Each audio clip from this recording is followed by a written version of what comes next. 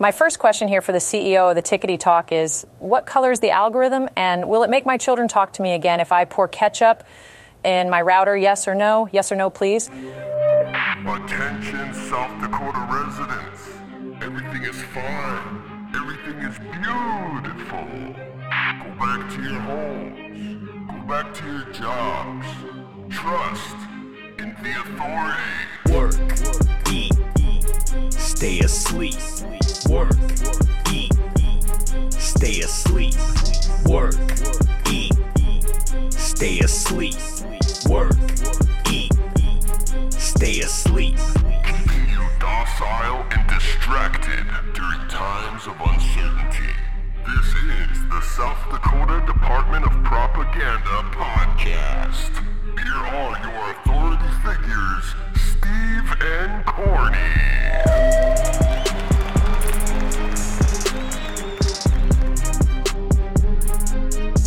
Welcome to the South Dakota Department of Propaganda podcast, a cynical attempt to distract you from the systematic dismantling of everything you hold dear. I'm your host, Steve, and with me, as always, is my good pal and show mascot, Corny. The only thing necessary for the triumph of evil is that good men do nothing. That's great, Corny. Anyway, this week's topic is the outing of a neo-Nazi of national infamy right here in South Dakota. A prominent neo-Nazi recruiter and podcast host has been unmasked as a 29-year-old South Dakota man whose podcasts, until today, were widely available on popular platforms like Audible, Deezer, and Spotify. These slickly produced podcasts have helped promote dozens of neo-Nazis and white supremacist groups, including a Nazi homeschool network based in Ohio. And like all good neo-Nazi grifters, he also runs a merch site and sells t-shirts, hoodies, and bags emblazoned with his site's logo. Riggin Scheer from Brookings, South Dakota, has been operating in the Midwest under the name Gordon Kahl, in homage to the original Kahl, who was a neo-Nazi and anti-government protester from North Dakota, who ultimately was shot and killed by law enforcement during a shootout in northern Arkansas in 1983.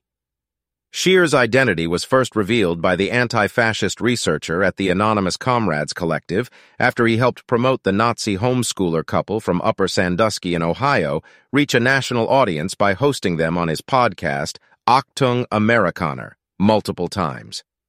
Scheer was also an administrator on the couple's dissident homeschool Telegram channel, despite having no children. Scheer has been active in the Midwest's neo-Nazi space for years. National white supremacist groups have used Scheer as their go-to person in the Midwest when they needed new members vetted, according to the researchers who have been tracking Scheer's career for years. Despite the openly racist and anti-Semitic content in Scheer's podcasts, they were freely available on a variety of platforms this week. However, after Vice News brought Scheer's podcast to its attention, a Spotify spokesperson said in an email that the content in question has been removed due to multiple violations of our platform rules. Vice News has confirmed that the podcast is no longer available on Spotify. Deezer said it was reviewing the content and would make a decision on whether it is deemed harmful, hateful, or illegal content. Audible, which also listed the podcast on its platform, did not respond to Vice News' request to comment, but appeared to have quietly removed the content from its site. The podcasts are hosted by Libsyn, a large U.S. podcast hosting company that, among other prominent shows, hosts WTF with Mark Maron, a hugely popular comedy podcast. Libsyn did not immediately respond to a request for comment. On his own podcast, Scheer appears to see himself as a unifier of the white supremacist movement, hosting racists of all stripes, including longtime neo-Nazi Billy Roper, violent Iowa-based neo-Nazi Group Crew 319, and Patrick Little, who was recently identified as the person behind a series of anti-Semitic robocalls targeting Sen Dianne Feinstein. In one recent episode, Scheer interviewed the Texas Grand Dragon of the Ku Klux Klan and told his listeners that he hoped some attempt can be made to broaden cooperation between the different ideological tribes of our people. There are now 17 podcasts listed on the Amerikaner website with a total of almost 500 episodes in the archives dating back to 2018, and the number of episodes published every month has increased dramatically since July 2022. The podcasts are created by a variety of well-known and not-so-well-known neo-Nazis, and all of the podcasts are aimed at the white supremacist communities. In real life, Scheer has been just as involved in the Midwest's white supremacy scene. He has acted as a lifeguard at secretive real-world meetups known as pool parties that are organized by racist groups like The Right Stuff, the National Justice League, and Patriot Front. However, in recent months, Scheer had a falling out with these groups and is now seeking to build a neo-Nazi podcasting empire on his Americaner website as a challenge to the largest network of white nationalist podcasts, The Right Stuff, led by white supremacist Michael Enoch Painovich. Scheer also runs a Telegram channel with over 900 members that is filled with racist, homophobic, and anti-Semitic content. When Vice News asked Scheer to comment on the revelations made by the researchers, he replied, "I think you should go catch AIDS instead." The anonymous Comrade collective researchers were able to identify Scheer in a number of ways. They first looked at the @GordonCall Twitter account and found that a previous iteration of the account used the name @BigRigScheer. From that, combined with the fact that Scheer had stated he came from South Dakota on Twitter, the researchers were able to identify a single person living in the state with the name Riggin Scheer, who lives in Brookings. The identity of Call was further solidified when the researchers found a document uploaded to document-sharing site Scribd that described a racist tabletop role-playing game, RPG, like Dungeons and Dragons, which Scheer was a big fan of. The document's author was listed as Gordon Call, but the metadata linked to the PDF showed that the author was actually Riggin Scheer. Vice News reviewed the document, which is still hosted on the site, and was able to verify the researchers' findings. Scheer's RPG is called Rahowa, the Meme Wars.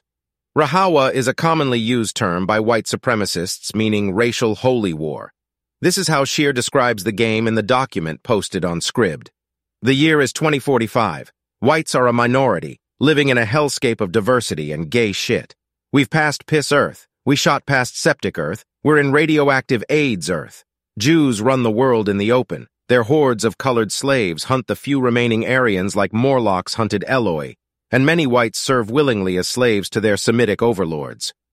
In the game, players take on enemies called Negroids, Beaners, Thai ladyboys, shitlibs, and Zogbots.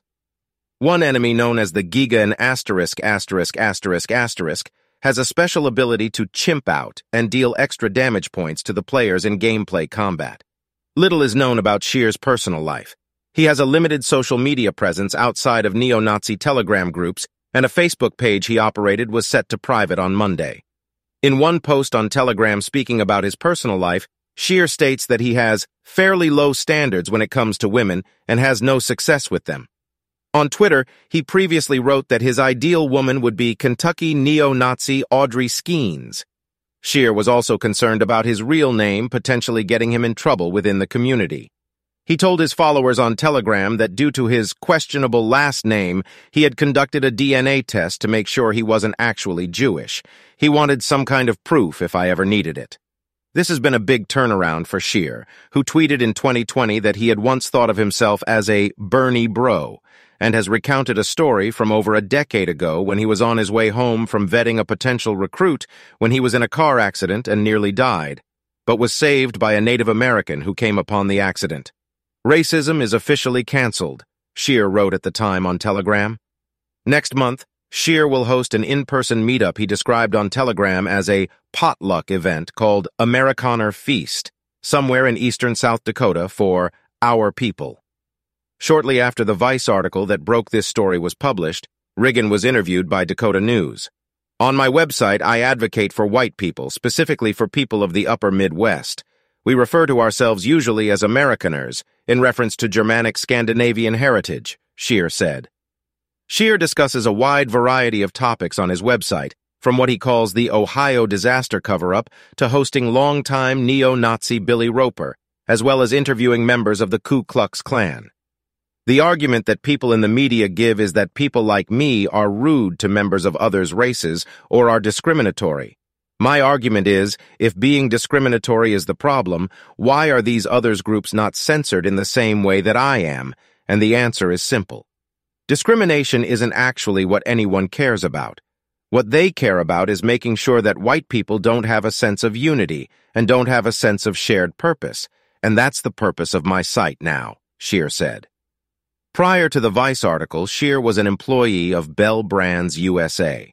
Since its release, Scheer says the article was passed on to family members, and he was let go from his job. In this country, we are, at least in theory, supposed to be allowed to speak whatever we want as long as you are not advocating for illegal activity or violence, but apparently that is not the case. If you say certain things that are lawful and legal, you get fired, and if you say others things you don't, those things are entirely based upon whether or not you are the correct race or you have the correct political opinions. I think that's unjust, Scheer said. As a result of the news that Scheer's podcast is taking place here in South Dakota, several organizations have formed a coalition to speak out against white supremacy, including South Dakota Voices for Peace. As soon as I read it, I got sick to my stomach, and my first thought was of my son, being a 9-year-old Jewish boy. What kind of hate he's going to experience in his future when someone so close to home is perpetuating such disgust, said Jen Dreisky, the deputy director of South Dakota Voice for Peace. Matilda Oppenheimer, the treasurer at Mount Zion Congregation in Sioux Falls, is one generation removed from the Holocaust. Her grandparents are believed to have been killed in a concentration camp before her father escaped during World War II. She believes Scheer's podcast is dangerous. He's using words, not necessarily actions, but who is he inciting into action? It's horrible to think about it. It's the kind of thing that keeps one awake at night, Oppenheimer said. We asked Scheer directly if he agreed with the article calling him a racist and a neo-Nazi. I don't identify as a neo-Nazi, and I also don't view the term racist as being a useful term. I don't know what that term even means. It appears to just be something you use against white people who object to that sort of characterization of our people and our history, Scheer said. It doesn't matter how you spin it. At the end of the day, he's a racist. He's a white supremacist. He can glamorize it however he wants. But at the end of the day, what he talks about and how he frames his feelings about anybody who is not like him, it is dangerous, Dreisky said. Scheer went on to add that he believes Vice's goal when they released the article was to scare him into shutting down the website. He says he will not do that, and instead plans to produce more content according to Dakota News Now.